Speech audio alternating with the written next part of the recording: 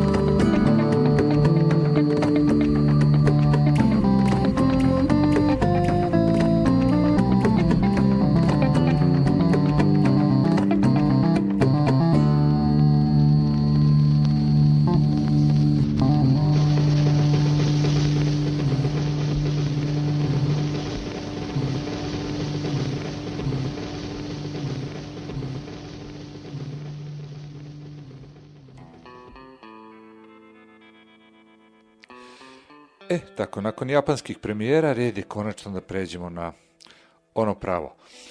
U ovom KUPEK-u pričamo prvo sa Slavenom Toljom, umjetničkim direktorom projekta Rijeka Evropska prijestolnica kulture 2020.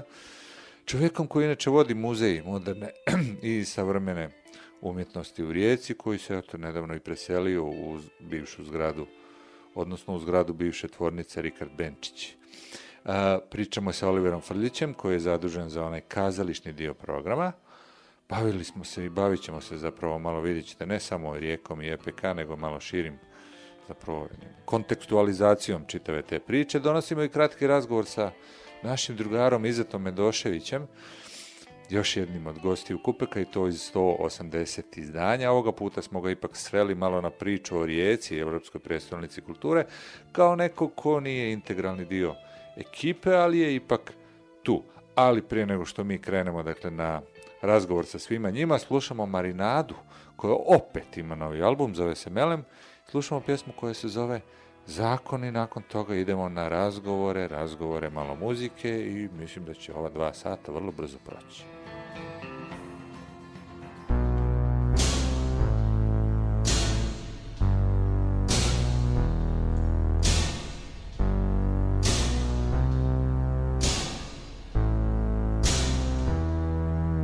Od pustog izobilja prepuštanja punini, značajnog davanja praznini, tapkamo na svjetlu, plešemo u mraku, uz pomoć trampolina, letimo u zraku, sa mjesečevim mjenama smo u divljem nezakonitom braku, jer ljubav je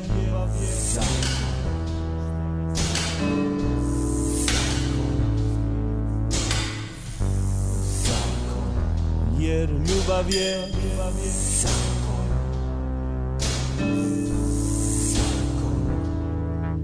U potpunoj demontaži očekivanih želja, otpuštanja tuge i veselja, u nikadu prizoren životni komad, pratimo priču još od onomad, kada smo prestali dijeliti snove i jave, krive i prave, bolesne, zdrave, propast od slave, pokude, pohvale, te usto zbrajali i učili da ljubav je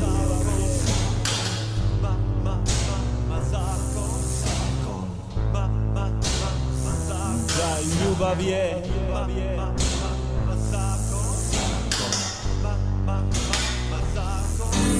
od teksta u kontekstu zadanih riječi gradimo priču koja nas liječi, uranjamo u svijet stvarni, bez repetiranja svakodnevnih radnji, igramo igre bez granica, putujemo zemljom uz putnih stanica, upoznamo što ne spoznamo, što uspijemo prepoznamo, usađujemo poljubce ljublje, duboko i nanovo učimo s tubokom da ljubav je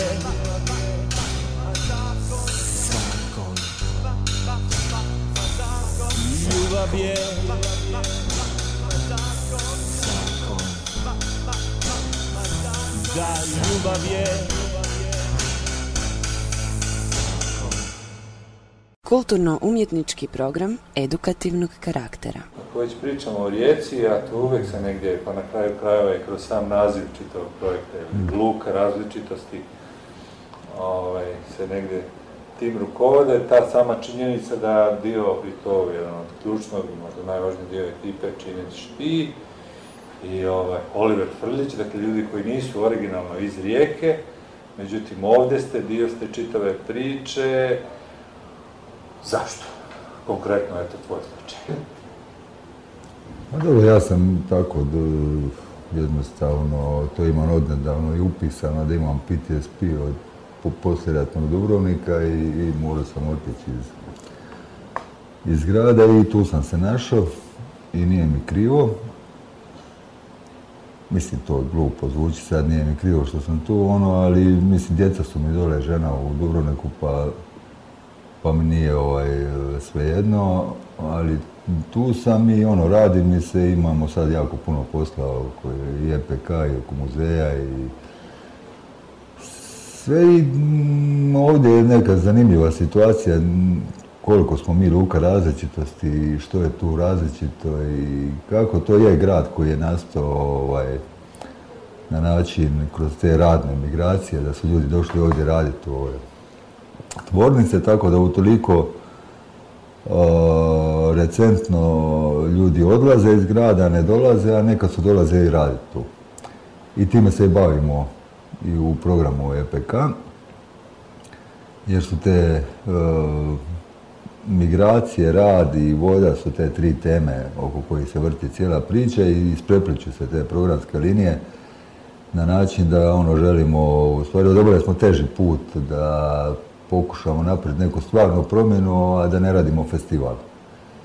Jer nekako smo i ljudi koji imaju background, ta nezavisna pozicija, nezavisna scena koju smo radili godinama u tom okruženju, nismo ljudi iz institucija. I što bi značilo da festival bi bilo lako napraviti. Mislim, uvesti neke stvari jake, napraviti program, napraviti taj neki balon, vatromet, jednogodišnji, a da nakon toga bude što god bude. To nam nije ideja, nego pokušati napraviti neke stvarne promjene. Da kroz ovaj proces, kroz ove 3 godine nešto svi skupa naučimo, da se ojača scena, da ljudi počnu dolaziti u Rijeku zbog neke slobode i atmosfere koja tu vlada. Ne?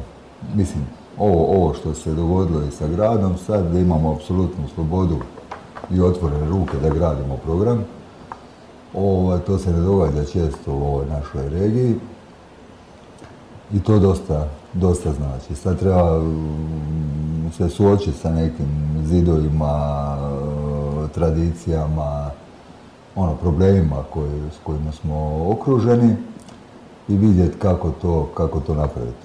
Mislim, kako malo pomalo uključiti zajednicu u ovo što radimo, da svi daju svoj doprinos i da se neke stvari stvarno promijene. Koji su tu zapravo najveći problemi o kojoj pričamo o tome? Pa nije jednostavno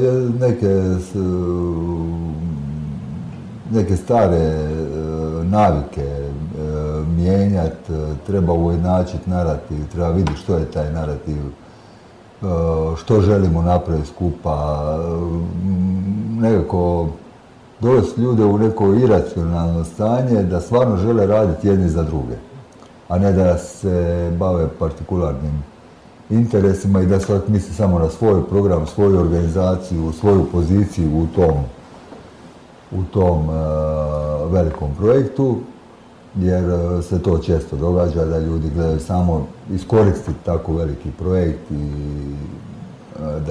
da bi neke svoje interese zadovoljili.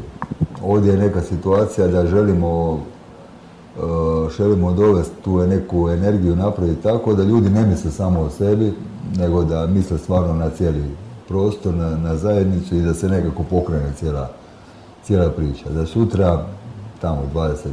22. ljudi prepoznaju Rijeku kao nekakav grad u koji je vrijedno doći, u kojem je vrijedno raditi i to bi bio neki dobar rezultat ove naše priče. Ne? Sad, tu se uvijek negdje spominje ta priča oko 20-25.000 ljudi koji su ostali bez posla u tom nekom tranzicijskom i posttranzicijskom periodu.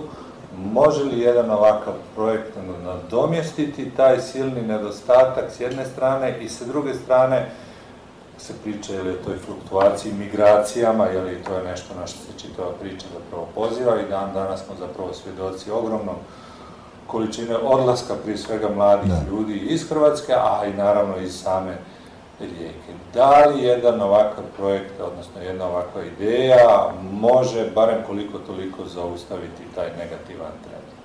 Pa možemo pokušati onako, jer mislim da ljudi odlaze ne samo zbog egzistencije, nego i zbog količine gluposti koje su okruženi, onako, zbog količine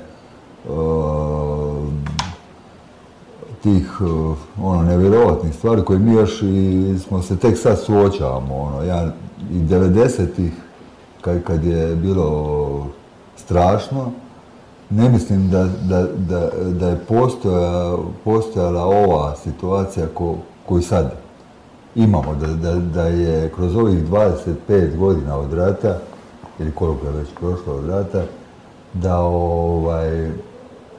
da se stvorila jedna nova generacija koja stvarno nosi jednu lošu priču, gdje se obrazuje ta nova generacija u mržnji nekoj. Mislim da, ne znam, ja sam nostalgiju gledao na to vrijeme 90-ih, na neki način. I vidjet ćemo kako to raditi, kako napraviti tu situaciju da se ljudi počnu uvažavati, da počnu slušati jedni druge, da se, jer mislim možemo svi odustati. Pitanje je što raditi i kako raditi, ali možemo odustati jer nas okružuje puno loše energije, puno loših priča, imamo loših primjera, u hijerarhiji napreduju neki ljudi koji su besprizorni, koji nemaju nikakvu etiku, nemaju sve, koji se vode samo svojim interesima i u takvom okruženju živjeti nije jednostavno. Da, možemo mi kroz ovaj program promijeniti neke stvari i vidjeti da se neka kvaliteta izađe u prvi plan, da ljudi počnu osluškivati jedne druge i da se pomažu, da se stvarno osjećaju kao zajednica, to je pitanje.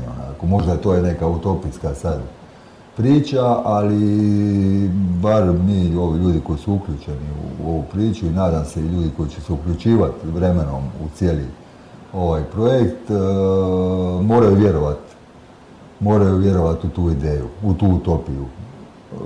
Sve, jer inače nismo menadžeri koji odrađuju nekakav festival i rade neki projekt. Ovdje se ne radi tom evropskom projektitisu, nego o dovođenju, o otvaranju pravih pitanja. Rušenju nekih tabua.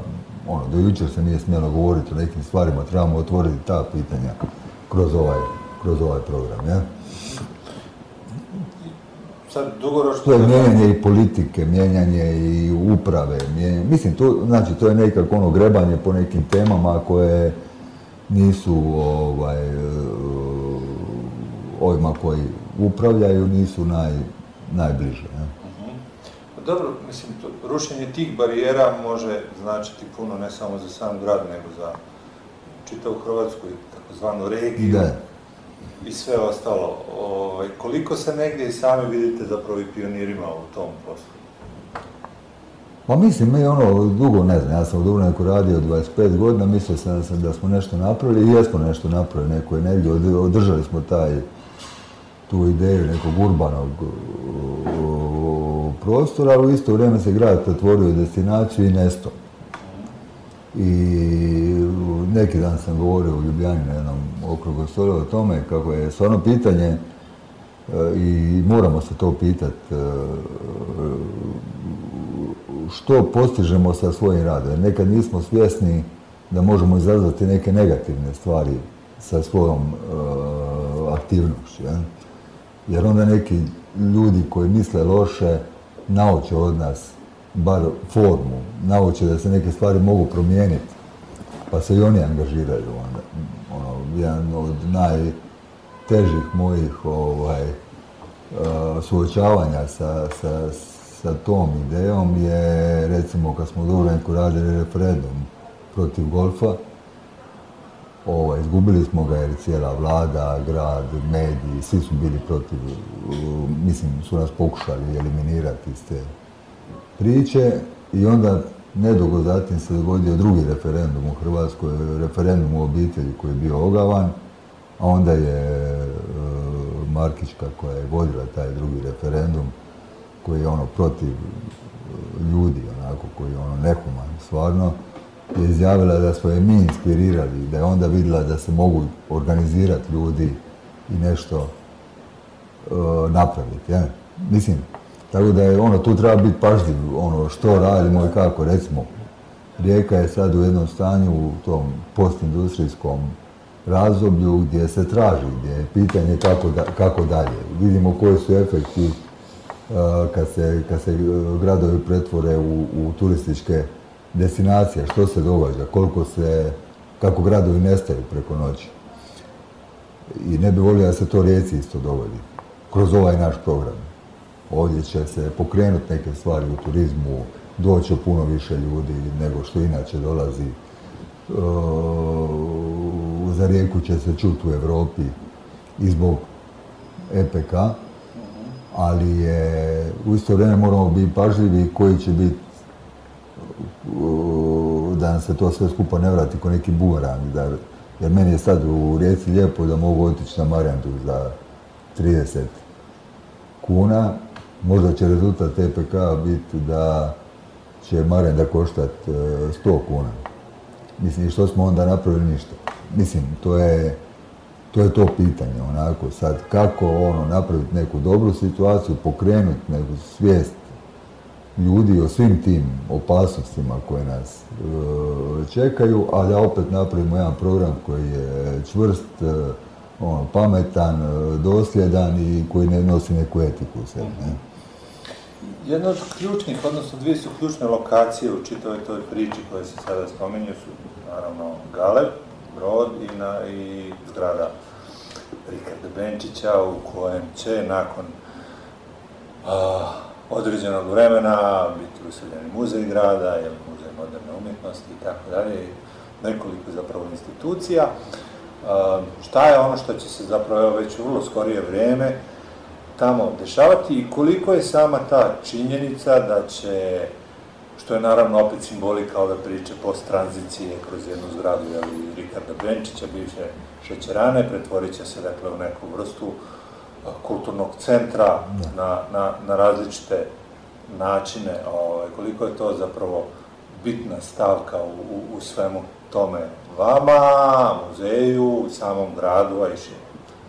Ma da, to je bitan projekt, jer naš projekt EPK nema puno infrastrukturalnih projekata, jer je to isto opasnost. I kad gledamo primjer ovih drugih EPK gradova do sada, tu su nastali problemi jer se išlo na velike projekte infrastrukture, novih zgrada. Sve mislimo da u ovom vremenu i u socijalno i politički i sve ne bi bilo pristojno raditi nove zgrade, praviti neke ekstra kulturne institucije, nove proizvoditi. Jer smo se odlučili na ovu strategiju da korak po korak obnovimo jedan bivši industrijski prostor Benčića, koji nosi veliku povijest u sebi, to je od šećerane preko duhanske industrije, tvornice motora, na kraju tvornice oružja. To je jedan prostor u kojem će se naći puno novih sadržaja. Znači, dječja kuća, jedan prostor koji ćemo još vidjeti kako ćemo ga voditi, a gdje uključimo više institucije nezavisnih koji će voditi tu dječju kuću koja će biti posvećena djeci i edukaciji. Tu je gradska knjižnica, muzej moderne i suvremene umjetnosti, muzej grada, znači više sadržaja. I još jedna projektna linija EPK, kitchen, kuhinja, koja se nalazi u zgradi Muzeja moderne i suvremene umjetnosti, gdje ljude sa margine, znači one manjinske, to je projekt koji se bavi manjinskim pričama, migracijama, queer zajednicom, gdje te ljude sa margina dovodimo u budući kulturni centar i tu novu energiju unosimo u tu priču. Tako da, to je bitna stvar i Galeb i taj kompleks. Osigurani su novci kroz ove evropske projekte za obnovu tih prostora. Zahvaljujući tom dobrom konceptu kako smo postavili cijelu priču, mi sad 22. ulazimo, to je taj prostor nekada kad je duhanska industrija bila, to je za vrijeme Mađarske, kad je 2600 žene radilo u duhanskoj industriji u tom prostoru. Mi sad u tom prostoru otvaramo muzej moderne suvremene umjetnosti sa izložbom retrospektivom Tomislava Gotovca 22.9. I ja se nadam da će taj prostor biti ne samo bivša tvornica, nego da će biti u budućnosti tvornica kulture, onako, da će biti novi kulturni centar, da ćemo uspjeti produžiti taj korzo do tog prostora i da će se tu stvoriti jedna nova vrijednost, jedna nova logika i nova energija koja sad nije prisutna u gradu. Puno stvari se događa, puno kvalitetnih ljudi, puno kvalitetnih programa postoji, ali oni nemaju još uvijek široku publiku, zato što se nikad nije radilo na stvaranju publike. Jedan mali krug ljudi se vrti oko svih tih postojećih programa i treba u stvari pozvati te ljude. Mislim da je to nekako zanimljivo. Nekad se u tvornicama ulagalo puno u kulturu, u razvoj ljudi koji su radili u tvornicama. Recimo u prostoru koji mi sad useljavamo je bila najbolja tvornička knjižnica u nekadašnjoj Jugoslaviji. Bila je, kad su radili ove radnice, koje sam malo pokazao na fotografiji, su u istom tom, u prostoru bile jaslice gdje su njihove bebe bile, tako da su imali tu komunikaciju sa svojom djecom u istom tvorničkom prostoru. I tako niz stvari koje su sad zanemarene. Sad su ljudi jeftina radna snaga i više niko ne ulaže u njih. Ideja ovog EPK da se ponašamo kao ti nekadašnji sustavi koji su brinuli o ljudima, da ih pozovemo, da stvorimo novu publiku, jer svakodnevno razgovaramo o tome. Sad kad smo radili na preuređenju ovog prostora, po principu to radimo, uredili smo samo dio prostora, pola prizemlja, jedan kat i počinjemo sa radom, pa sada se još uvijek raspada, ali ćemo napraviti u sljedećoj fazi. Ako su dolazili bivši radnici tvornice Benčić i pitali se što se tu događa, što se radi. Čuli su da je to nekakav muzej, ali su precizno pitali je li to potrebno, je li to više ikoga zanima. Je li taj prostor ima svrhu, kome će on služiti, zašto se otvara, zašto se ulaže u taj prostor. Je li uopće danas mlade zanima prostor u kojem vise slike iz kulture. Onda sam im rekao da to nije prostor u kojem vise slike iz kulture, nego da se upravo bavimo pitanjima koje oni postavljaju. Da je to naš program. I to je sad stvar. Nekada su muzeji bile elitne institucije gdje su pozivani samo neki ljudi, samo odlikaši. Na popisu adresa pozivnice su se slale samo liječnicima, advokatima, političarima, a normalnim ljudima pozivnicu nikad nisu išle. I oni misle da ne smiju doći u taj prostor jer nisu dobili pozivnicu. Znači moramo se baviti nekim elementarnim stvarima, razgovarati sa ljudima, zajedno dolaziti do rješenja, slušati što ljudi govore, što im treba i raditi na tome, razvijati tu priču. Tu se ne radi samo o Rijeci, nego o cijelom riječkom prstenu i u suradnji sa svim ljudima s kojima smo i do sad surađivali iz regije i Hrvatske. Ne? Ali tu se radi sad znači o nekoliko tih 7 programskih linija koje su postavljene kao ti flagshipovi i sad moramo razvijati tu priču. Znači 2 su izrazito participativna gdje sa ljudima moramo vidjeti što njima treba i što žele i kako im pomoći u toj situaciji. Neki programi su okrenuti više scenskim, projektne linije okrenuti više scenskoj priči, drugi vizualnoj, treći istraživačkoj, četvrti su participativni, izrazito. To je pitanje kako promijeniti dinamiku i povezati Gorski kotar sa otocima, sa gradom, kako napraviti tu neku živu priču koja sad nije, koja sad se zadržava u nekom privatnom prostoru. Nema, ja ko neko ko nije iz Rijeke, kad sam pitao, ne znam, u Rijeci ljude što postoji tu u okruženju, ono što bi trebalo vidjeti, gdje otići, kako se... Sve to još nije, to mogu samo neke od prijatelja neki čuti, ali od službenih tijela, institucija, oni se ne bave tim. Turistička zajednica recimo pokriva Rijeku, ali ne pokriva i Gorski kotar koji je tu na pola sata vožnje od Rijeke. Tako da moramo povezati, napraviti tu mrežu koja funkcionira i koja se isprepliče i funkcionira kao jedno tijelo. Sad pred krajem, jedna stavka je vrlo bitna u svemu ovome što si pričao, ako povežemo postojanje ranije tih fabrika kao takve i samo ta činjenica da se dosta zaista ulagalo u obrazovanje kulturno samih radnika, pa kroz taj primjer postojanja same biblioteke unutar fabrike. U tom krugu imam osjećaj da je postojao određen proces proizvodnje i samim tim postojanje novca koji se mogao dalje ulagati u samo to kulturno obrazovanje. Danas to nije slučaj. Dakle, uz sve silne projekte, silne ideje, novac je jedna od ključnih stvari koje može pomoći nečemu da se održi ili ne održi. Kako zapravo tu sada novo nastalu prepreku,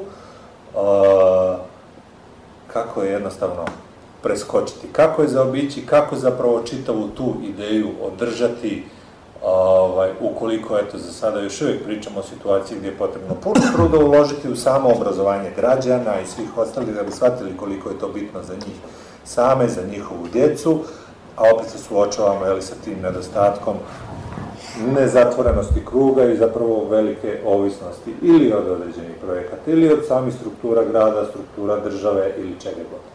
A to je isto jedna obaveza EPK da se pronađe taj novac. Mislim, da se mi naučimo i naučimo ljude kako se novac može pronaći za takve programe. Jer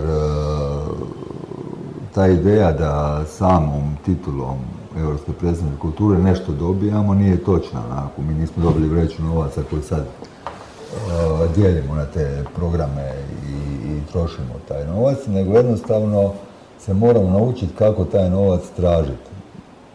Neka su se sredstva osiguravala i direktno su se tražila od politike. Danas toga više nema, postoje neki programi, neki natječaji, neki mi ih moramo detektirati što sve postoji i onda tražiti novac za te programe, razvijati takve programe. To su onda programi koji su uvjetovani i kriterijama tih natječaja, ali tu se treba tražiti jednostavno i neke zaobilazne i direktne i zaobilazne načine kako pojačati neke stvari, kako ih riješiti, jer ljudi su nekad radili, recimo u Rijeci, to je jako prisutno, ljudi su nekad radili u velikim sustavima. Bili su kotačić u nekom velikom sustavu i na neki način su bili zaštićeni i sigurni. Rade svoj posao, neko se drugi brine za nešto drugo, treći se brine za školovanje, četvrti se brine za stanovanje. Sve, toga više nema. Ljudi se ostaje sami u toj borbi za egzistenciju i za svoje uopće prisustvo tu. I sad se moramo naučiti, to nije jednostavno, da se sami izborimo, da se aktiviramo, da se promijeni dinamika, da ne možemo više završiti fakultet pa čekati posao, jer ga nećemo dočekati. Nego jednostavno moraš sam pokrenuti programe, sam okupiti ljude koji su istomišljenici i pokrenuti stvari, da bi se nešto dogodilo. I to su ti neke nove stvari koje ova sredina isto treba naučiti. Mislim, i na tome ćemo puno raditi, zato je skoro pola našeg zamišljenog budžeta usmjereno na obrazovanje, na edukaciju i jačanje tih potencijala ljudskih. to je to. Hvala. Program kulturartistik me karakter edukativ.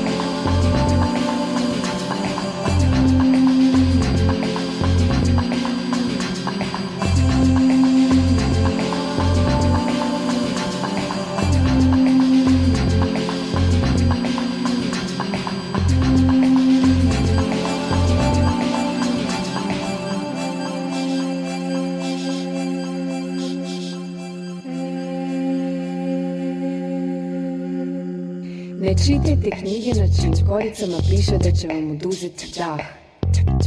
Još u toku čitanja padnete mrtvi i odmah se usmrdite. Knjige trebaju dati, a ne oduzeti dah.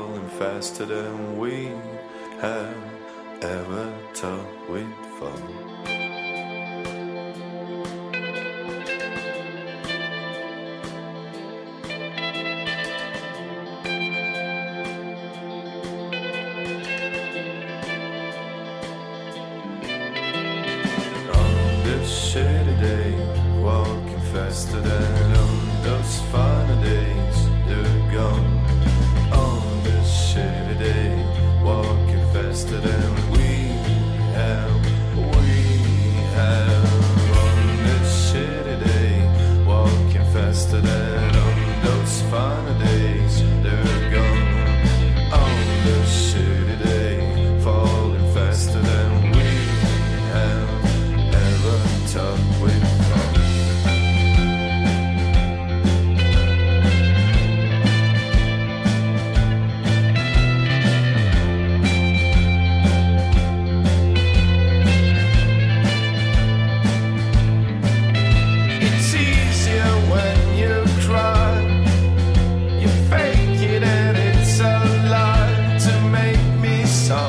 to give me what you wanna see. But will you see when it's over, I'm near to you, that I'm so sober and it's not true.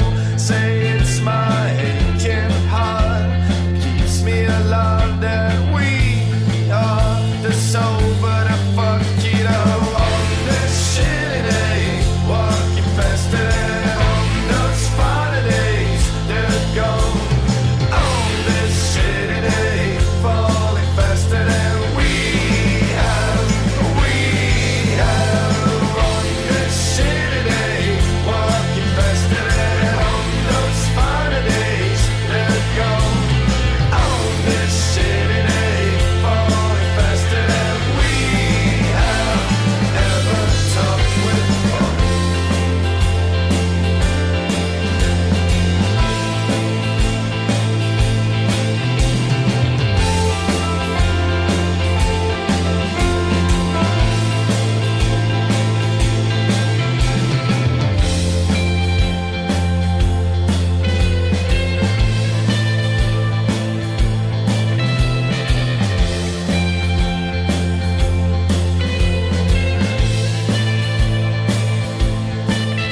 Now it's been 7 seasons, 70 years. I hold on to all there is to see.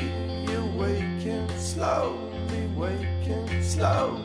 making distant love until you are tender. You will surrender to me. It's all there is you see, not a who should I say. I wanna do it. Oh, and it's all in you. It's getting harder. See where it got to. Say you want it. Say you want it now. Oh, it's so low and not humble enough. But part is to say.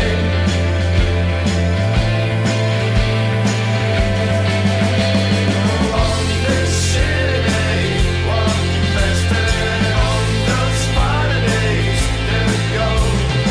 On this shitty day, falling faster than we have. On this shitty day, walking faster than on those finer days that go. On this shitty day, falling faster than we have ever talked with fun. It's your decision to ever talk with fun. Ever talk with fun. It's your decision to ever talk with fun.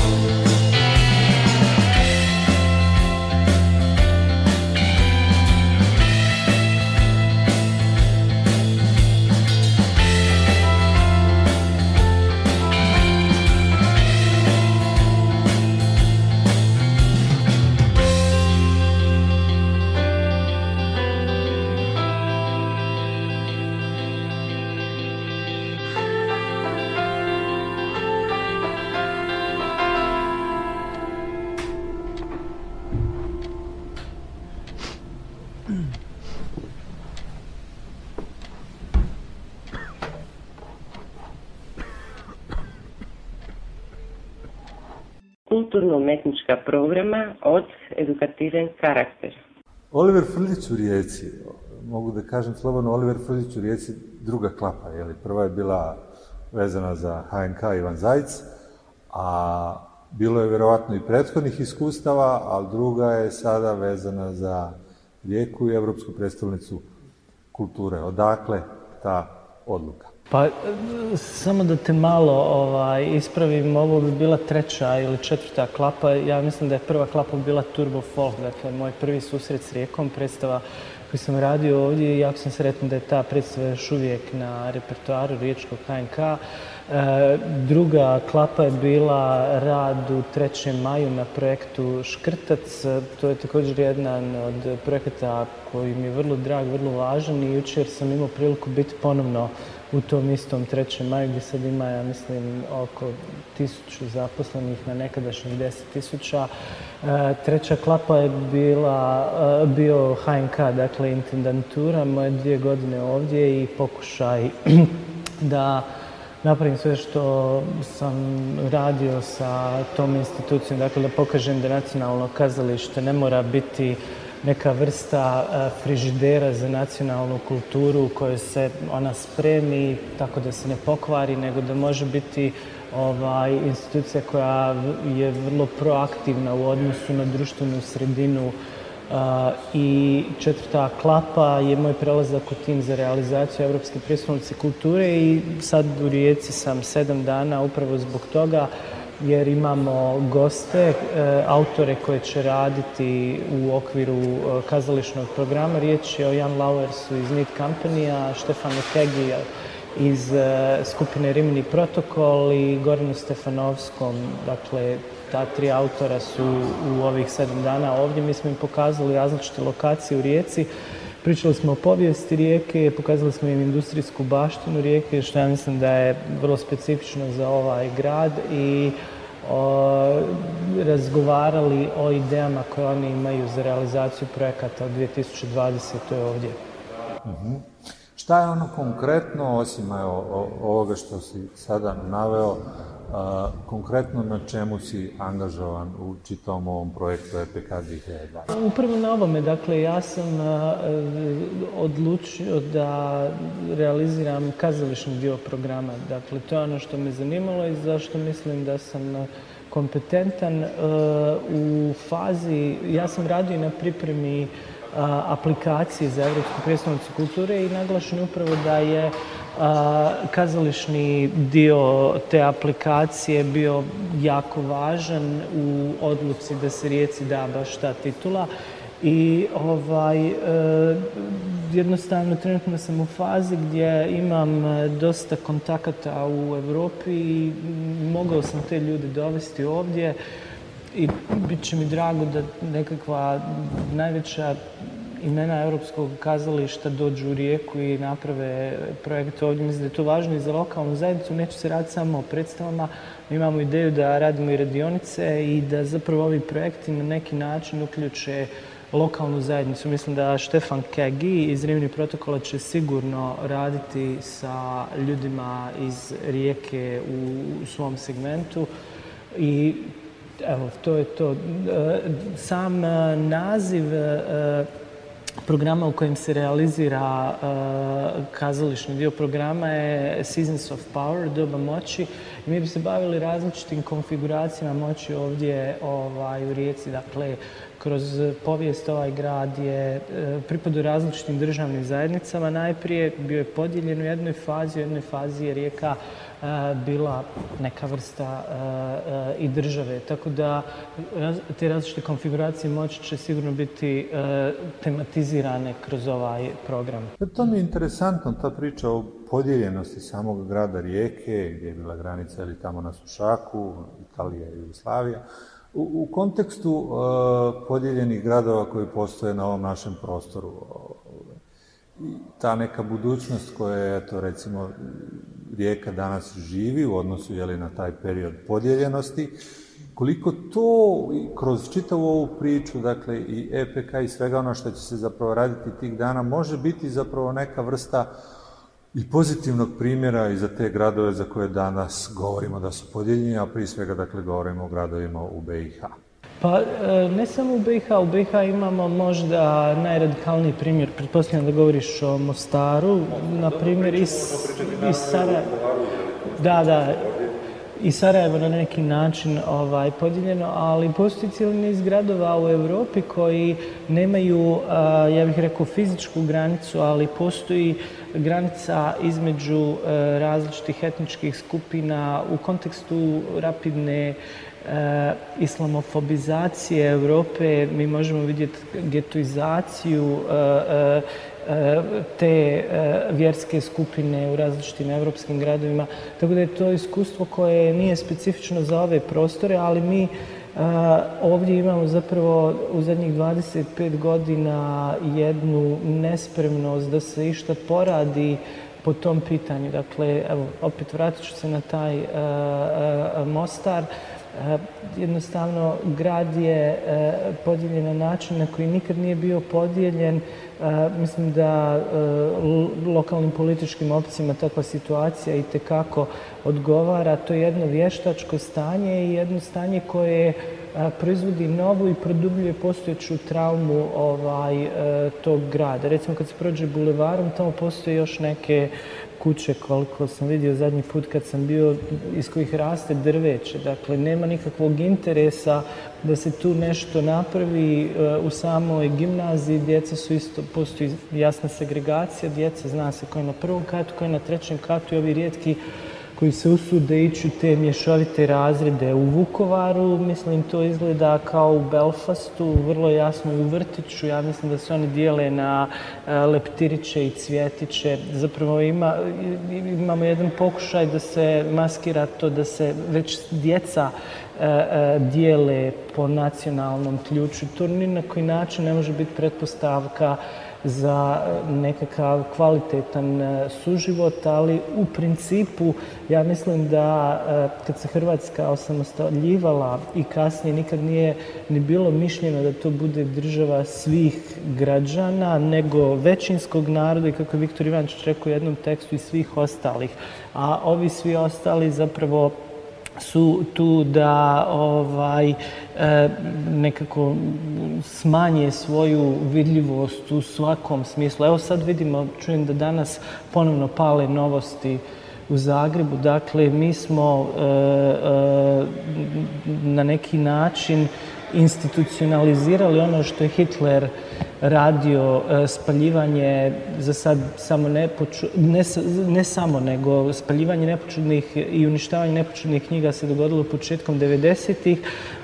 Svi se sjećamo paljenja Ferala u Splitu i sad imamo istu situaciju sa Novostima i koliko znam za ono prethodno paljenje koje je izveo Keleminac nije niko još uvijek odgovarao, ali mislim da u zemlji u kojoj je jedan Velimir Bujanec, opinion maker, dakle čovjek koji se slikao sa našim bivšim ministrom kulture Hasanbegovićem i po meni svi ti ljudi, dakle sve te hrvatske kriptoustaše su velike kukavice jer zapravo oni se boje deklarirati svoja ideološka uvjerenja, ali da se vrati samo na Bujanca, ova svadba najbolje pokazuje u kojem društvu mi živimo. Dakle, predsjednik SDP-a koji upućuje jednom medijskom ustaši čestitku i gdje se u samoj toj partiji koja je još uvijek kao nekakva nominalno socijaldemokratska partija se raspravlja o tome je li to ok ili nije ok, pa onda neki kažu pa mi smo gostovali u toj emisiji, pa čekaj, pitanje je zašto ste gostovali u toj emisiji, ne znate ko je Velimir Bujanec, ne sjećate se da je to čovjek koji je uređivo između ostalog Imperijal koji je pisao potjernice za različitim ljudima, medijske potjernice za različitim ljudima u ovom društvu. Kako neko ko zapravo dolazi iz tog socijaldemokratskog konteksta može gostovati kod tog čovjeka u emisiji. Da ne kažem da je na toj svadbi bio između ostalih i Ivo Banac i tako dalje. Dakle, mislim da ta svadba na simboličkoj razini predstavlja jednu, ja bih rekao, konačnu kapitulaciju hrvatskog društva pred fašizmom. To je u rangu vjenčanja Cece i Arkana, dakle, gdje se vidi na koji način to medijsko podzemlje, sve te, u hrvatskom slučaju, ove veteranske udruge, to je brak zapravo političkog vrha, medijskog podzemlja i svih ovih koji se kondiraju u tom kontekstu. I ne znam, baš je onako poražavajuće sve to gledate. S druge strane, mislim da bi ova zemlja trebala otići u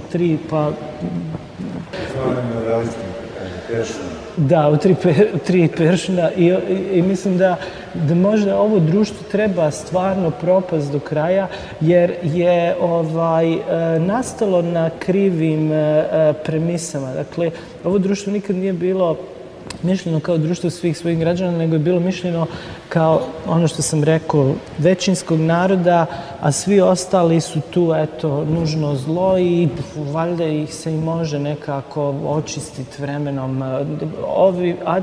Nešto administrativno, nešto ovako da se pobije u ratu i da dobijemo zapravo ono što je bio mokri san onih koji su stvarali Hrvatsku državu, nacionalno homogeno društvo. Koliko u svemu tome, eto recimo, rad u jednom kazalištu, zapravo rad uopšte u sferi umjetnosti može mijenjati samo društvo za koje, evo, opisao si ga, takvo je kakvo je. Koliko na kraju krajeva i jedan ovakav događaj, odnosno godina jedna koja će, barem u ovom gradu, a vjerujem i šire, obilježiti kroz razne manifestacije tog tipa, može opet isto tako promijeniti?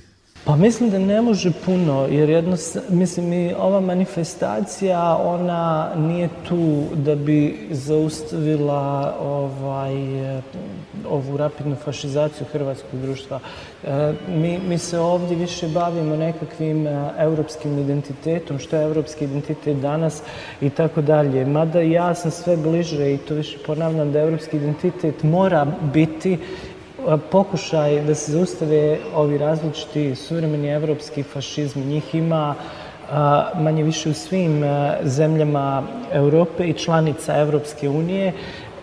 Mi vidimo da ta pobjeda nad fašizmom u Drugom svjetskom ratu je bila samo jedna bitka, a ne konačna pobjeda.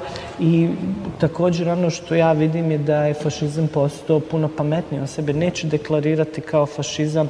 On traži demokratsku legitimaciju danas i to se vidi u Mađarskoj, vidi se u Francuskoj, u Njemačkoj sa AfD-om, na kraju krajeva manje više u svim, u Poljskoj, dakle on već ima parlamentarnu većinu i ova manifestacija u nekim segmentima, ja se nadam da će ukazati na te probleme, ali mislim da sama umjetnost ili kulture to ne mogu zaustaviti. Oni jednostavno mogu reflektirati na određen način, ali ja se bojim da zapravo cijela Evropa već duže vremena ide upravo prema jednom obliku historijskog revizionizma, jer cijeli niz ovih evropskih deklaracija o osudi svih totalitarizama ili kako se već zovu, između redova one radi na diskreditaciji lijeve ideje, dakle ideje socijalne jednakosti, nekakve rekao bih pravednije distribucije dobara. To je ono čega se kapitalizam najviše boji i gdje zapravo pokušava i na toj diskurzivnoj razini diskvalificirati lijevu ideju. Tako da, ne znam, nisam pretjerano optimističan, ne mislim da kultura ili umjetnost te stvari mogu zaustaviti, ali meni je važno za moju osobnu higijenu, to je kao tuširanje ili pranje zuba, ne dozvoliti mišljenju da zapravo prihvati određene pojmove koji su problematični. Dakle, tako da, eto, vidjet ćemo. Mi ćemo u okviru EPK se baviti, ja se nadam, i Golim otokom. Samo ja sam bio prije godinu, dvije na jednom okruglom stolu vezano za Goli otok, jer naravno da je Goli otok rabljen i zlorabljen u hrvatskom kontekstu, ali postavio sam pitanje ko su bili prvi zatvorenici tamo. To su bili staljinisti, to su bili ljudi koji 1948. nisu bili spremni reći ne Staljinu i to je bio prvi kontingent koji je stigao tamo. Vrlo često se na to zaboravlja. Tako da, isto stvar naravno treba se promatrati u ovom širem kontekstu. Promjena naziva trga maršala Tita u Zagrebu. To je zapravo taj pokušaj da se iz kolektivnog sjećanja izbriše jedan dio povijesti, da se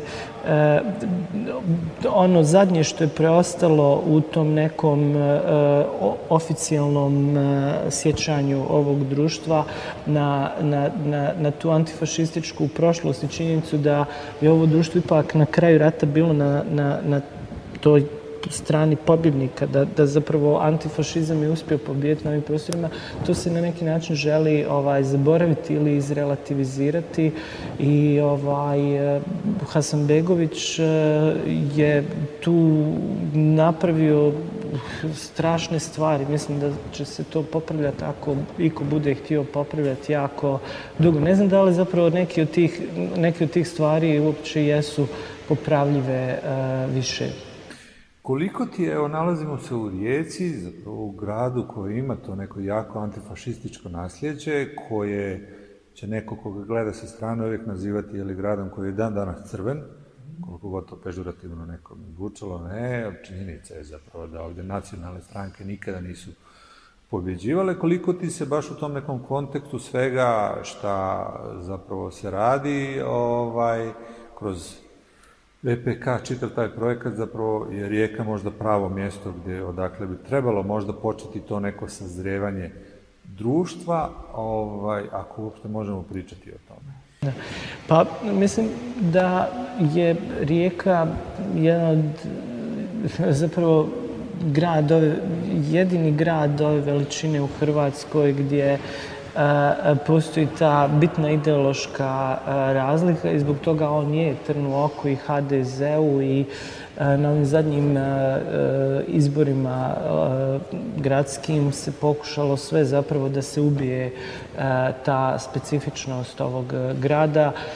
Meni su vrlo često govorili ovdje u Rijeci kao da sam ja uspio izvući na površinu neke stvari koje su i prije postojale u ovom gradu, ali nisu bile vidljive. Mi smo zapravo pokazali da možda ta slika o Rijeci kao multietničkom, tolerantnom gradu nije takva kao što izgleda. I meni je drago, ja mislim da nije stvar ni umjetnosti, niti kulture da podržava tu neku sliku koja ne predstavlja realno stanje, nego da otvori ono što je problematično u ovom gradu. Meni je bilo drago da smo mi imali gotovo stalno prosvjednike ispred kazališta, jer smo tu instituciju učinili relevantnim društvenim faktorom. Evo možemo napraviti analizu šta su ostali HNK-ovi radili u te 2 godine. Ja sam pozvao u trenutku kad je Hasanbegović postao ministar kulture, pozvao sam svoje kolege i kolegice iz ostalih nacionalnih kazališta da obustavimo mi kao intendanti kazališta rad. Dakle, da blokiramo te institucije i na neki način satjeramo Hasanbegovića u ćošak. Međutim, niko se nije odazvao na to, jer naravno da te ljude tako nešto ne zanima. Oni nisu došli na vodeće pozicije da bi pokušali generirati bilo što u široj društvenoj zajednici, nego zato što ih zanima vodeća pozicija i sve drugo što ona donosi. Po meni je bilo jako zanimljivo isto to koristiti kazalište kao jednu vrstu alatke za jedan širi društveni performans. Dakle, mi smo radili predstave u kazalištu, ali u isto vrijeme smo i cijelu tu instituciju i njezin simbolički kapital koristili kako bi polarizirali društvo. Po meni zadaća umjetnosti nije da stvara bilo kakve konsenzuse, nego da pokažemo razlike i da pokažemo na kraju krajeva ako jedan društveni sloj ili grupacija ili cijelo društvo zapravo ima neke ideološki neprihvatljiva stajališta. I ono što je bilo nekako, ja bih rekao, vrhunac te moje intendanture ovdje u Rijeci je 5.8.2015. Dakle, 20. obljetnica Oluje koja je prolazila, koja se pripremala, a onda i odvijela u jednom triumfalističkom tonu koji nije pokazao nikakvu empatiju prema onima koji su u toj akciji recimo stradali, bili su ubijeni od hrvatske vojske ili protjerani. Po meni je bilo zanimljivo dakle, da jedno nacionalno kazalište da prostor tim ljudima i napravio sam performans koji se zvao Drugi rat sa 5 žena različitih nacionalnosti. One su govorile o svojim iskustvima i imali smo tu pokušaj linča i mene i ljudi koji su bili u kazalištu, dakle dio armade, pošto sad svi su tako uzbuđeni ovim uspjesima Rijeke i armada je nedodirljiva. Evo, ja bih podsjetio i ovom prilikom da su upravo pripadnici te navijačke skupine urlali mi ispred kazališta Frljiću četniče, napićemo ti se krvi. Dakle, oni zajedno sa veteranima su pokušali se probiti u kazalište. Tamo je bila policija. Moram primijetiti da interventna policija uz eklatantno kršenje zakona s njihove strane se nije usudila reagirati. Tamo se pjevalo, urlalo i za dom spremni i bilo je čak i fizičkog nasilja. Međutim, na kraju krajeva i novinar Hrvoje Šimičević je nakon performansa i prebijen. Sudski epilog toga je isto pokazatelj u kojoj banani od države živimo. Evo, kažem, to je bio, ja bih rekao, vrhunac na određen način i za mene je sam taj performans jako važan, ali on je i pokazao zapravo dubinu fašizacije hrvatskog društva i to su procesi koji traju već 25 godina. Jedna predstava ne može tu puno toga promijeniti. Jedno kazalište samo po sebi tu ne može puno toga promijeniti. To je predugo pripremano. Dakle, to se događalo na svakoj mogućoj razini. Mediji, školski kurikulum. Dakle, sustavno se radilo na proizvodnji nesvjesnih građana koji nisu kompetentni za ono za što bi jedan građanin jednog društva trebao biti kompetentan. I onda nije čudo da HDZ pobjeđuje iz godine u godinu. Nedavno sam jednom intervju rekao baš da su oni kod svojih glasača, ali i većeg dijela građana ove zemlje razvili jednu vrstu štokholmskog sindroma. Dakle, što je veća i duža, što je veća količina nasilja, što ono duže traje, ti ljudi su sve lojalniji i lojalniji onima koji ih politički zlostavljaju.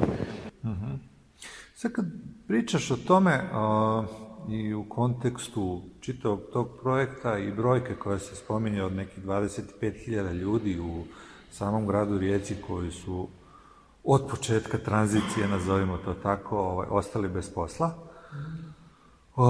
Mislim da se možemo složiti da su počeli ostajati bez posla onog trenutka kad su pristajali stati uz određenu zastavu.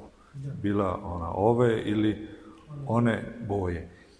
I u kontekstu tog propitivanja i samih migracija u samom gradu kroz čitav ovaj projekat, što je dio naravno programa, koliko misliš da bi možda trebalo i koliko će se možda i postavljati to pitanje, ne znam, odlaska ljudi iz ovoga grada, i ne govorim sada samo o slučaju sada posljednjih godinu dvije kako se ušlo u Evropsku uniju, pa odlasci u Irsku ili ne znam nijegdje sve, nego pomalo dakle odlaska ljudi tokom 90-ih godina koji su se igrom slučaja, htjeli to ili ne htjeli, morali svrstati pod neku od zastava, prije svega govorimo o lokalnim Srbima odavljen, koji su isto tako morali otići, a to je ne mali broj stanovnika i oni spadaju pod taj kontingent od 25.000 ljudi. Pa, mislim da bi bilo jako zanimljivo tematizirati ove stvari. Ja se sjećam početkom 90-ih na koji način je recimo na glumca Peru Kvrgića, on je u Zagrebu, ali taj primjer je možda isto ilustrativan u ovom kontekstu, bio pod pritiskom da kaže da li priznaje hrvatsku zastavu i tako dalje. Zašto bi se nekog prozivalo na taj način, pogotovo u tom vremenu gdje je postojala realna opasnost za život Neko je rekao da najveće etničko čišćenje u Jugoslaviji tokom svih ovih zadnjih ratova se dogodilo nad Jugoslovenima. Ako pogledamo zadnji popis prije rata i broj Jugoslovena koji se pojavljuje tamo, i ako pogledamo sad po svim ovim republikama koliko ima Jugoslovena, vidjet ćemo da je napravljena jedna vrsta etničkog čišćenja, jer ti ljudi zvanično više ne postoje, o tome niko ne govori. Meni bi bilo zanimljivo govoriti o ovim stvarima, ali ne znam zapravo u hrvatskom kontekstu ko je taj umjetnik koji bi mogao napraviti rad koji bi se bavio ovom problematikom. Oliver Frljić, ne znam ko je to. Ali, je to nešto smo ga ubili? Mislim da bi bilo zanimljivo jer jednostavno u ovoj oficijalnoj proizvodnji sjećanja se ne bi trebalo zaboraviti na demografsku strukturu različitih gradova. Ne samo Rijeka, Zagreb ili Split, na primjer, ono što se dogodilo u Splitu, na koji način su cijele obitelji zbog toga što je otac bio oficir JNA ili što su bili krive nacionalnosti, morali su, neki su sami otišli, neki su bili izbacivani iz stanova, ta imovina je pljačkana, dakle govorimo i o stanovima, ali i različitoj drugoj vrsti imovine. To su temelji ovog društva, niko ne želi o tome govoriti ovdje.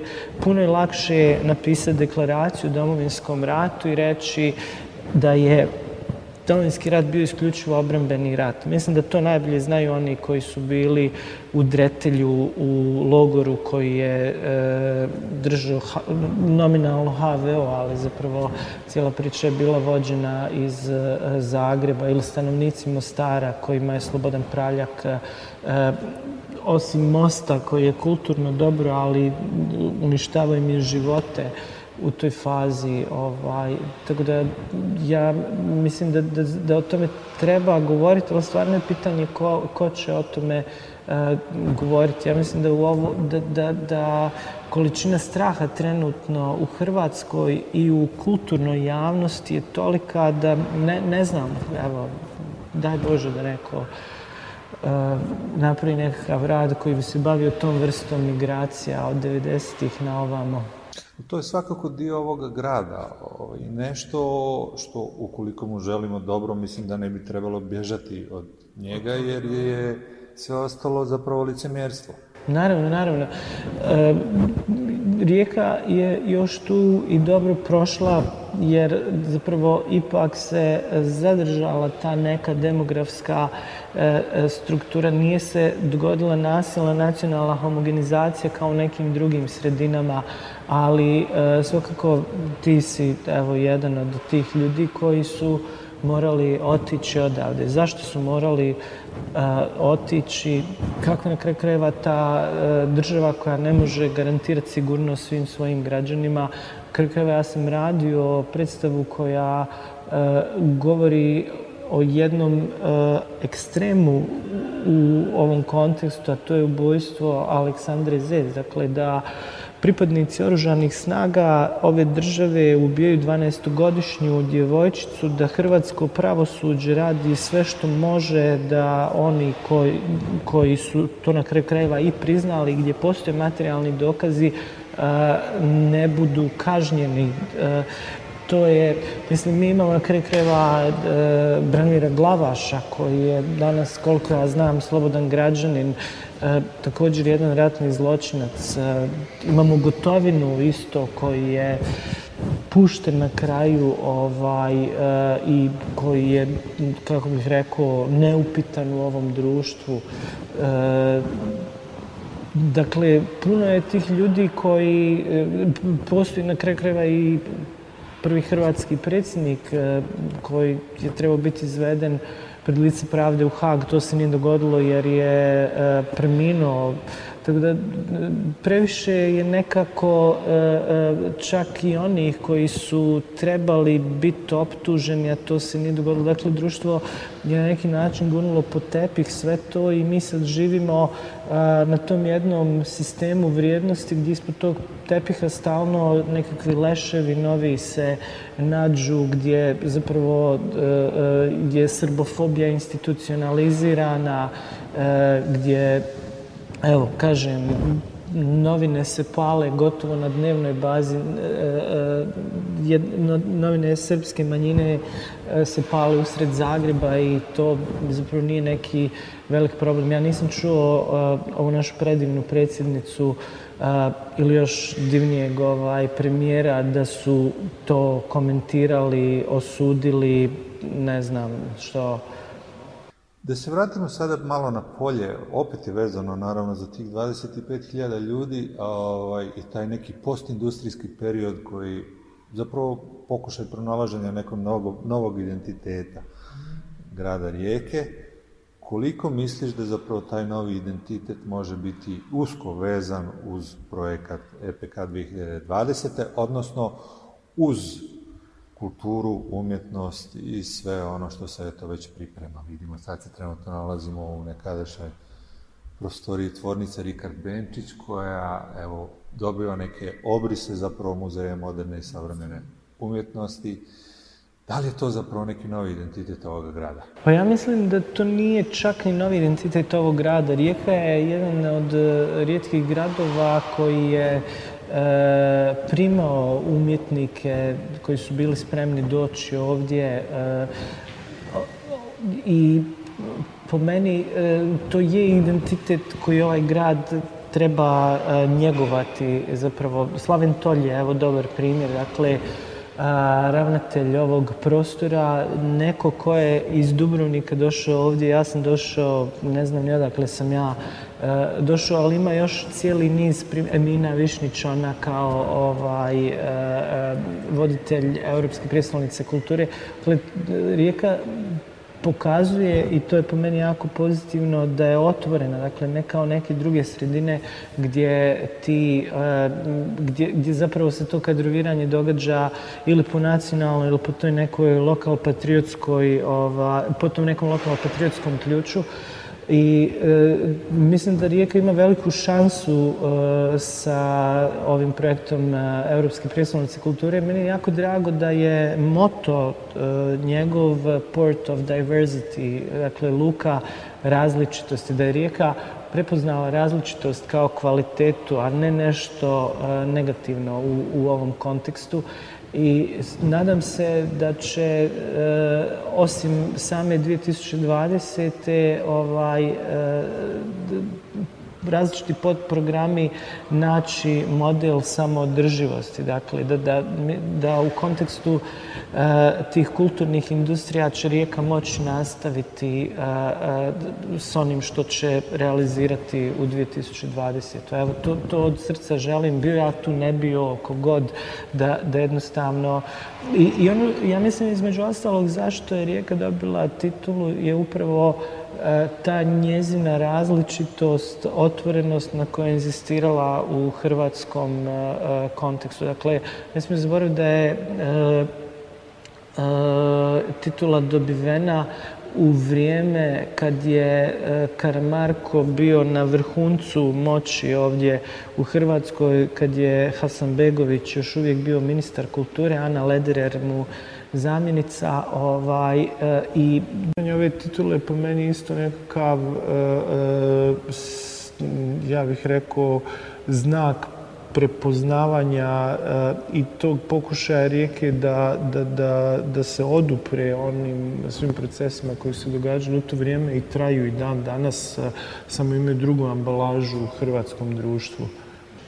Koliko misliš da u Rijeci postoji, da tako kažem, koliko god to možda teško zvučalo, obrazovana publika za program koji se priprema? Koliko misliš da će to zapravo možda tek biti zapravo zadatak u ovom gradu ukoliko zaista želi da zadrži taj identitet?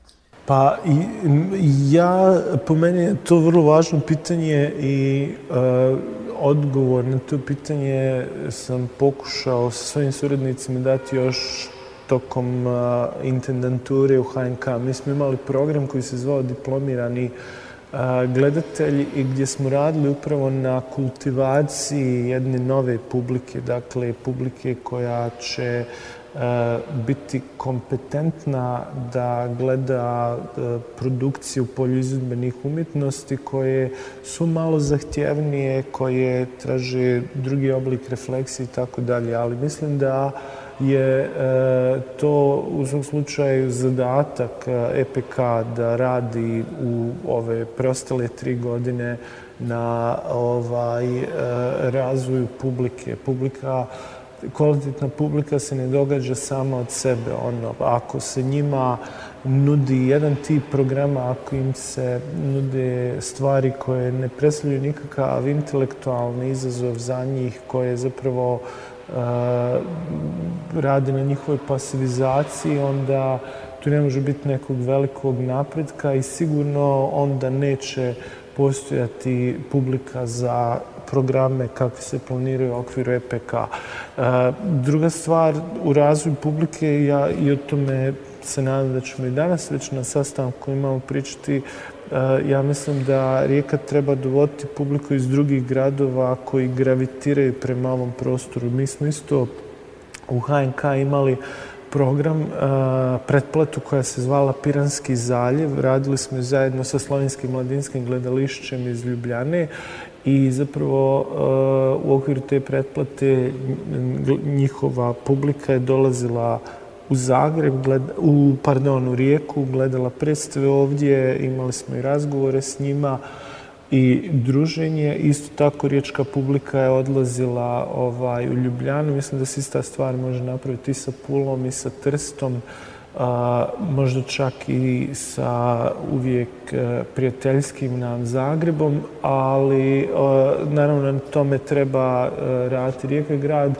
koji nije prevelik i mora razmišljati o tome da broj programa ne pojede publiku na neki način. Dakle, da nekako se tu napravi jedna dobra dramaturgija.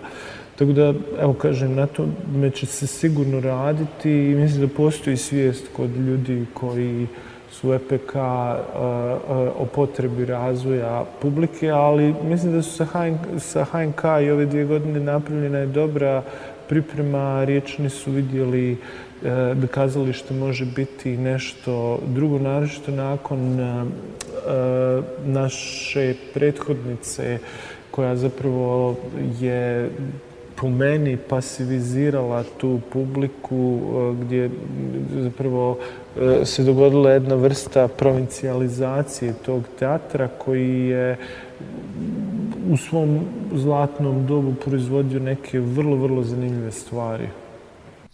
I evo sada da privedemo polako sve ovo kraju. Godinu nakon Rijeke, Novi Sad je dobio titulu Evropske prijestolnice kulture.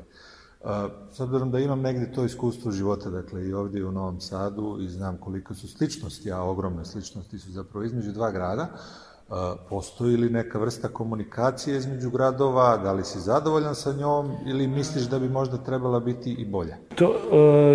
Ja mislim da komunikacija postoji, ali ja ne vodim tu vrstu komunikacije. Ja sam se našao danas sa direktoricom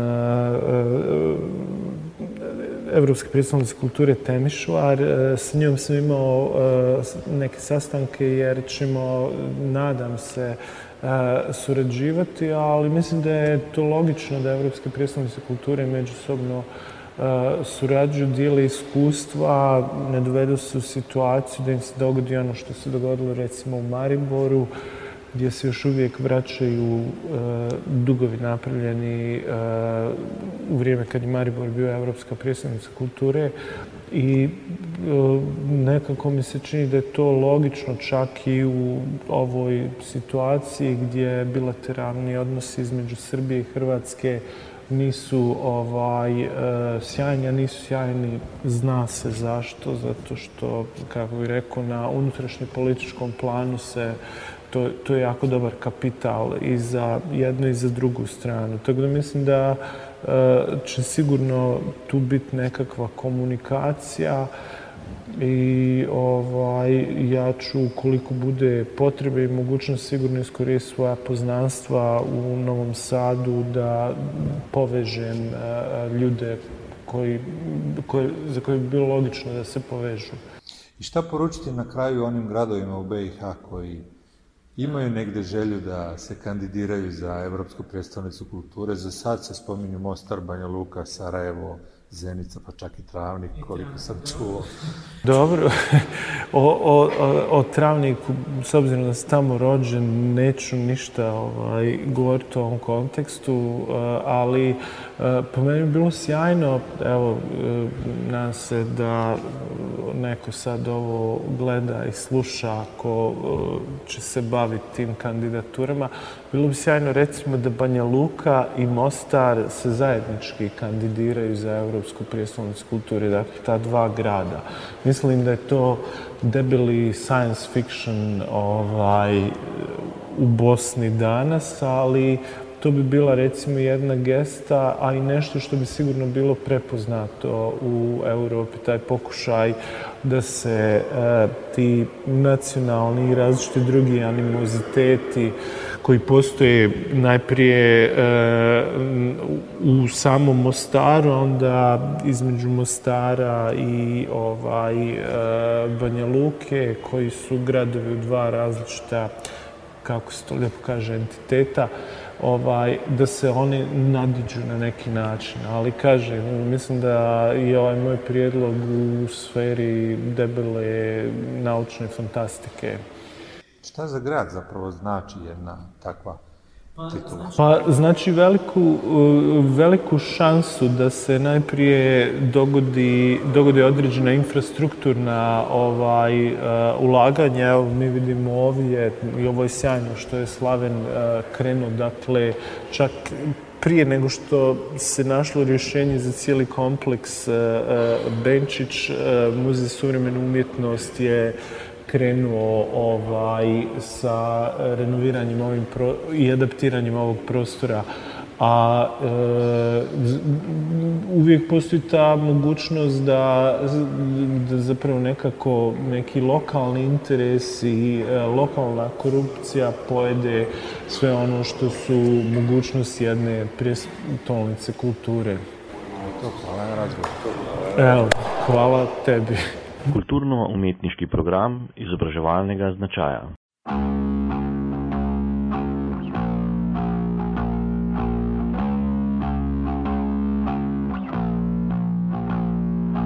Život praznog džepa ne zove se baš tako, ali odredni su kompromisi koji ti se nude pomalo, ali često. Refleksi se bude.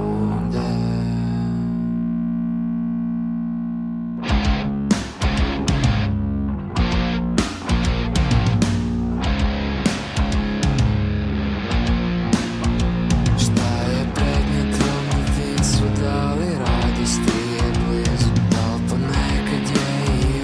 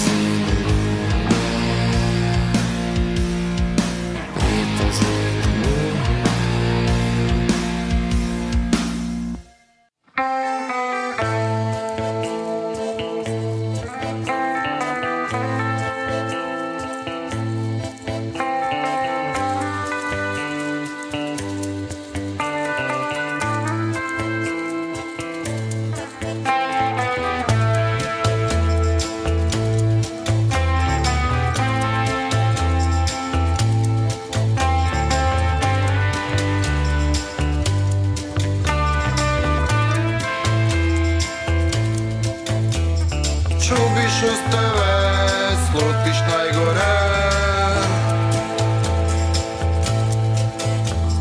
Dugovanju nema kraja,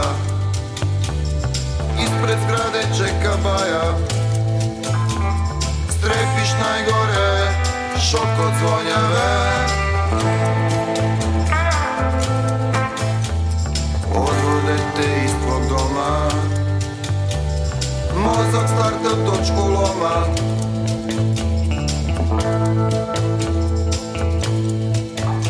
U čeli nas imao sam zvjeril čovjek, ne znam ko sam.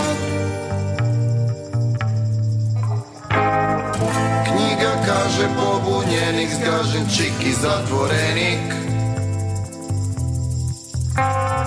Čubiš uz tebe, znaš da lažu te.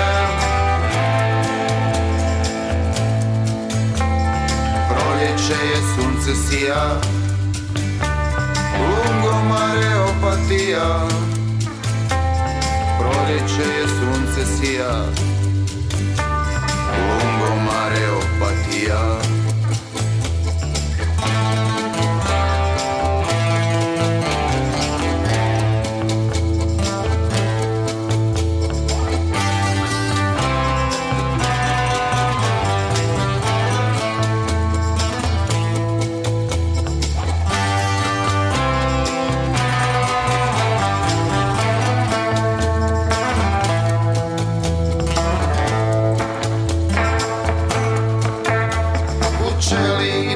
Imao sam zvjeril čovjek, ne znam ko sam. Knjiga kaže pobunjenik, zgažen čik i zatvorenik.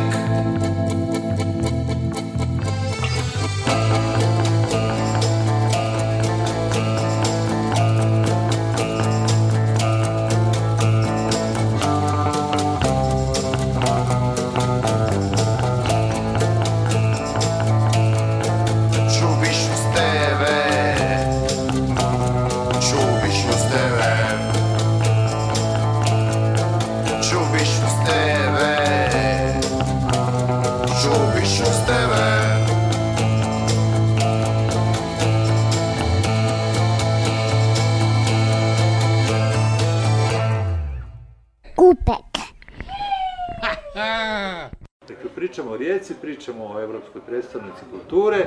Šta tebi konkretno kao takvom čitav jedan ovaj projekat znači? I da li ti išta znači?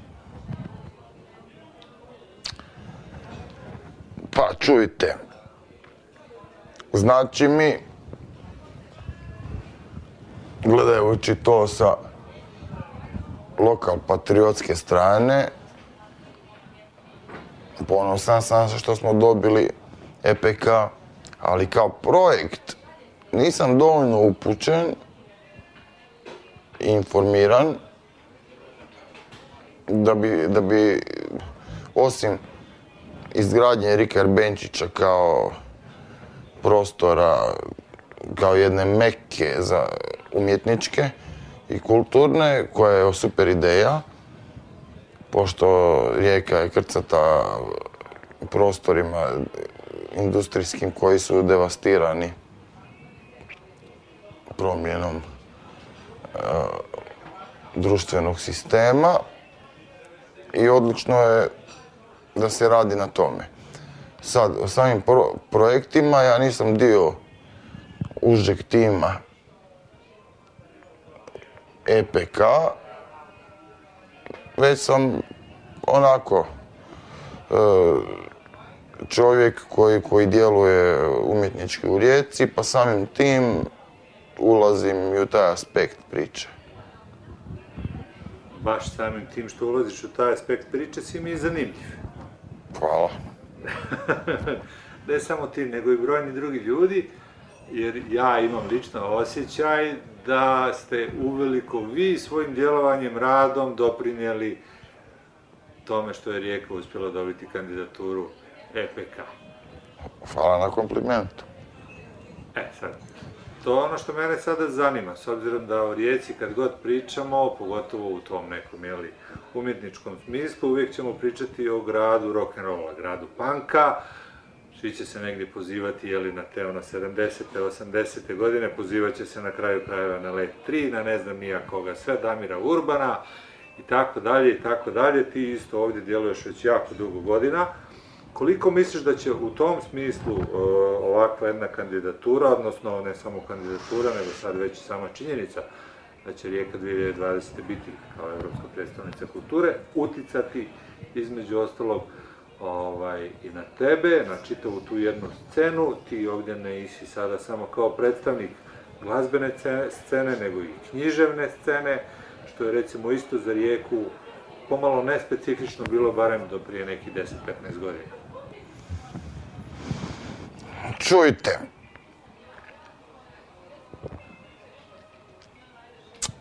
to je delikatno pitanje zbog toga što koliko će na mene utjecat, ne znam, zavisi. Više je bolje pitanje koliko ću ja utjecat na EPK nego koliko će EPK utjecat na mene. Jer što više ja budem utjecao na EPK, bit će mi draže.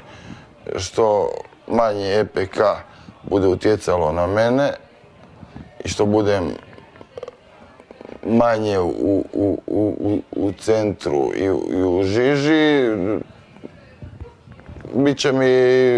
bit ću nezadovoljniji.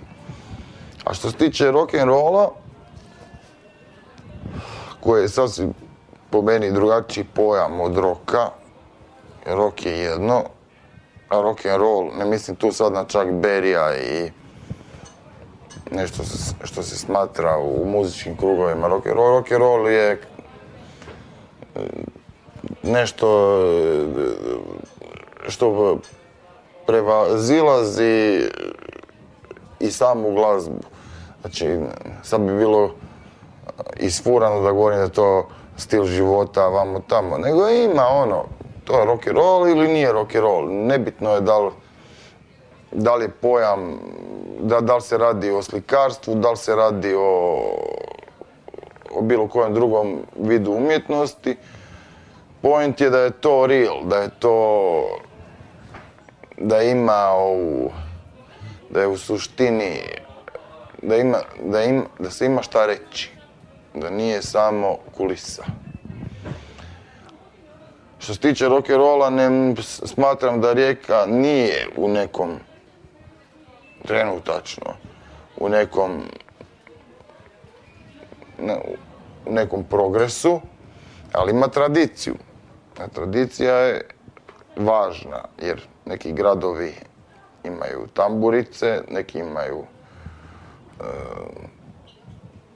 ne znam ja, ojkanje, neki imaju etno, imamo i mi, Miki, tako, ali tradicija je u Rijeci u biti rokerska.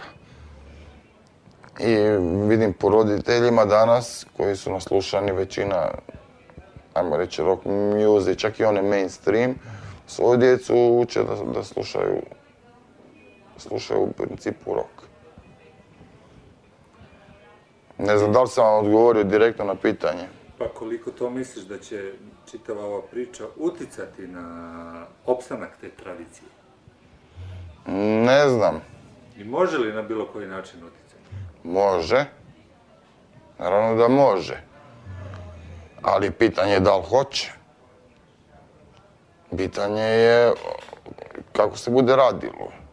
Pa dobro, sad tu dolazimo do onog pitanja koje si ti malo prije postavio, koje mislim da je, ako ne jedno, onda jedno od ključnih pitanja je to ne koliko će EPK uticati na tebe, nego koliko ti možeš uticati na EPK. Koliko se osjećaš, ne samo ti, nego čitava ta jedna grupa ljudi, osjećate uključeni u čitavu tu priču? Da li si zadovoljan ti? Pa, kako je počelo, recimo da jesam, pošto je u pitanju Slaven Tolj, koji poznaje umjetničku stranu, koji je umjetnik i koji nije birokrata ili samo kulturnjak. Jer ti kulturnjaka ima koliko hoćete, povjesničara umjetnosti, vamo tamo, koji se kao brinu za umjetnike, a umjetnika nema puno. I to zna prepoznat to. Pošto je sam dobar umjetnik, mislim da na njemu leži dosta toga. Dakle, zadovoljan si? Za sad, jesam. To mi je najvažnije da čujem. To što sam htio da čujem od tebe. Hvala ti. Molim. Kulturno-umetničko programi edukativno-drameski.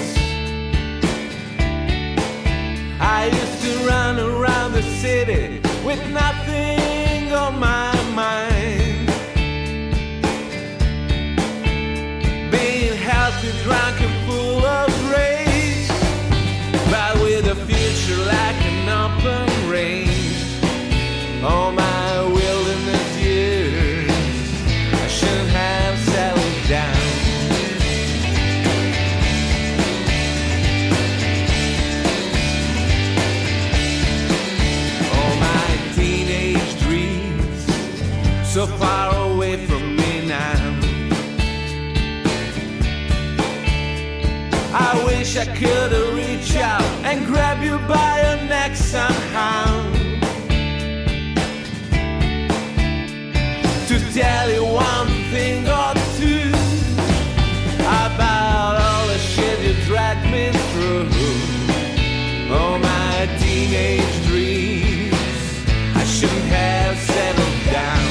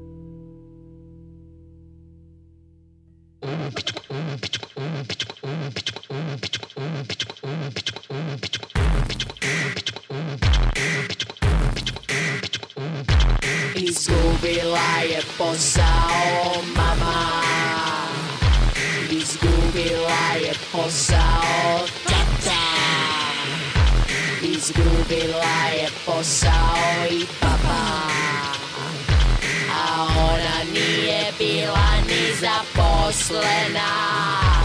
Moja mama ništa ne radi, s tatom leži doma i picu hladi.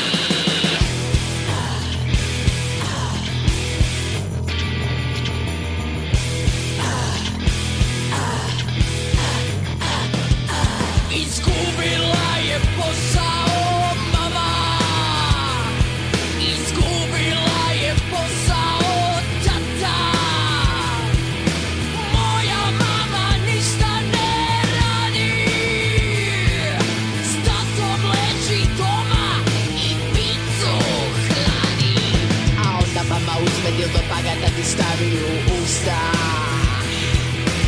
Onda mama uzme dildo pa ga da ti stavi u usta. Onda mama uzme dildo pa ga da ti stavi u usta. Onda mama uzme dildo pa ga da ti stavi u usta, usta. Onda mama uzme dildo pa ga da ti stavi u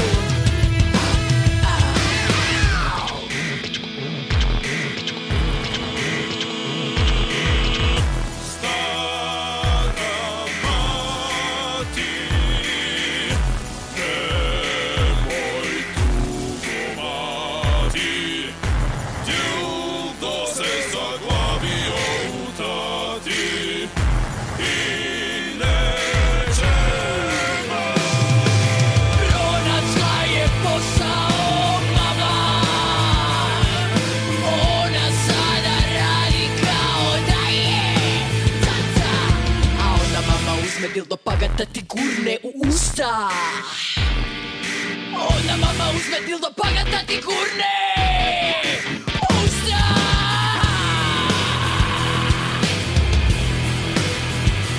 Kada se zakrčne i spaci malo. Onda mama uzme dildo pa ga da ti gurne u usta. Onda mama uzme dildo pa ga da ti gurne u usta. Stavi ga unutra, u tatu. Stavi ga unutra, u tatu. Onda tata uzme dildo pa ga sam stavi u sebe. Onda tata uzme dildo pa ga sam stavi u sebe. Onda tata uzme dildo pa ga sam stavi u sebe. Ne da tata da ga niko jebe. Ne da tata da ga niko jebe. Ne da tata da ga niko jebe. Tako mu je ljepše.